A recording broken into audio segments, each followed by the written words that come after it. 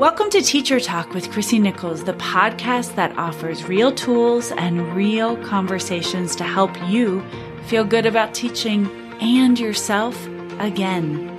As a teacher who has spent more than 2 decades in the classroom, I get it. I know you have a lot to do, so if you need help right now, book a free consult call at www.thechrissy.concept.com. That's thechrissy.concept.com. Now, let's get to the show.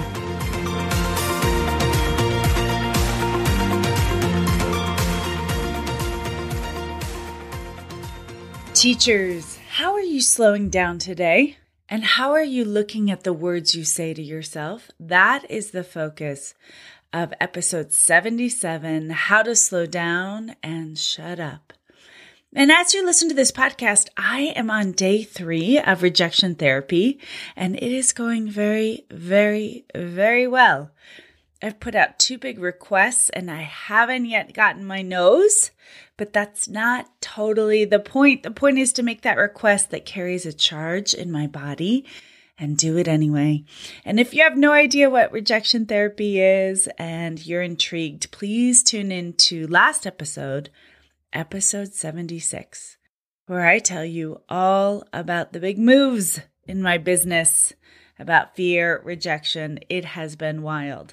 I was inspired by today's episode, How to Slow Down and Shut Up, because I still work as an English, French, history tutor. In addition to a life and mindfulness coach, I work with one brain at a time. I love my kiddos. I mostly work with high school students, and I sometimes feel like I just want to connect with their brains as well. While I have loved my 20 plus years in the classroom, even last spring when I was back in the classroom, for me, I love working with one brain at a time.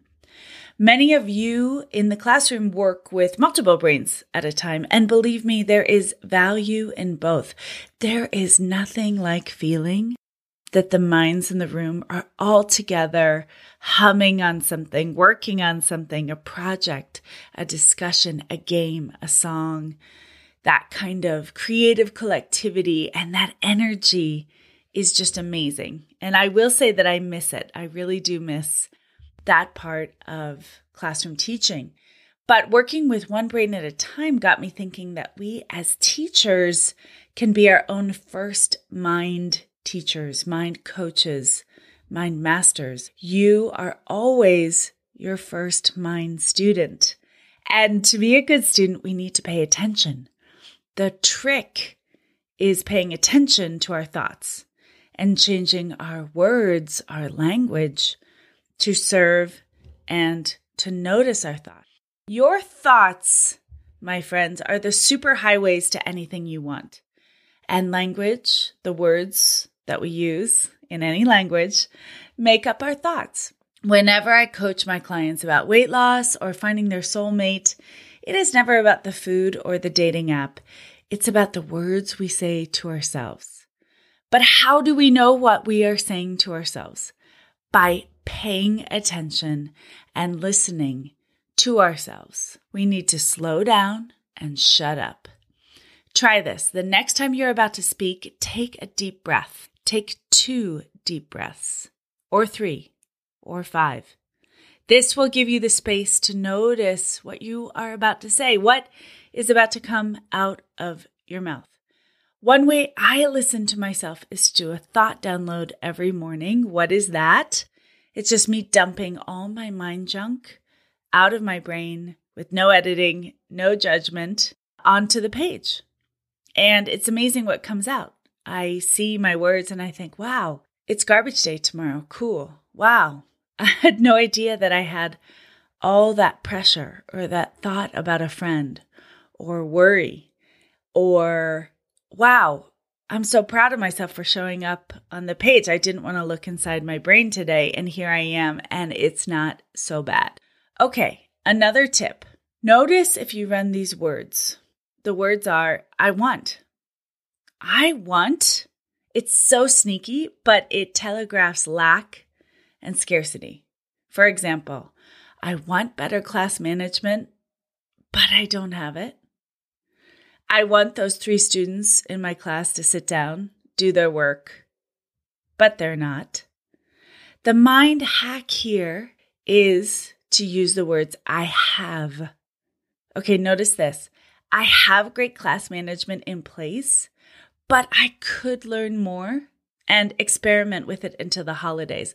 I wonder who I might turn to for that in my building. I wonder who has different class management, and maybe I could learn from that person. Notice how your brain turns on the learning here. Here's another one, turning I want into the words I have. I have 3 students that have energy. I wonder how I might figure out a way so they could expend some of that energy. Notice the difference? You're in problem-solving mode.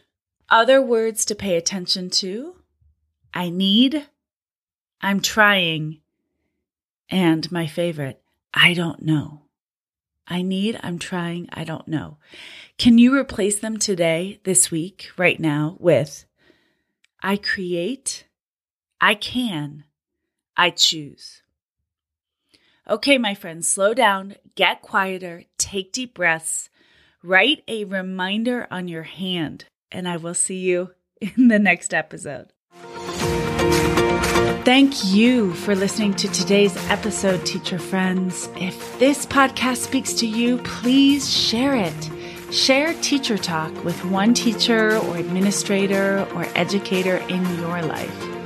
To continue the conversation and have life-changing tools and resources sent directly to your inbox, join my weekly newsletter, Teacher Talk, at www.thechrissyconcept.com.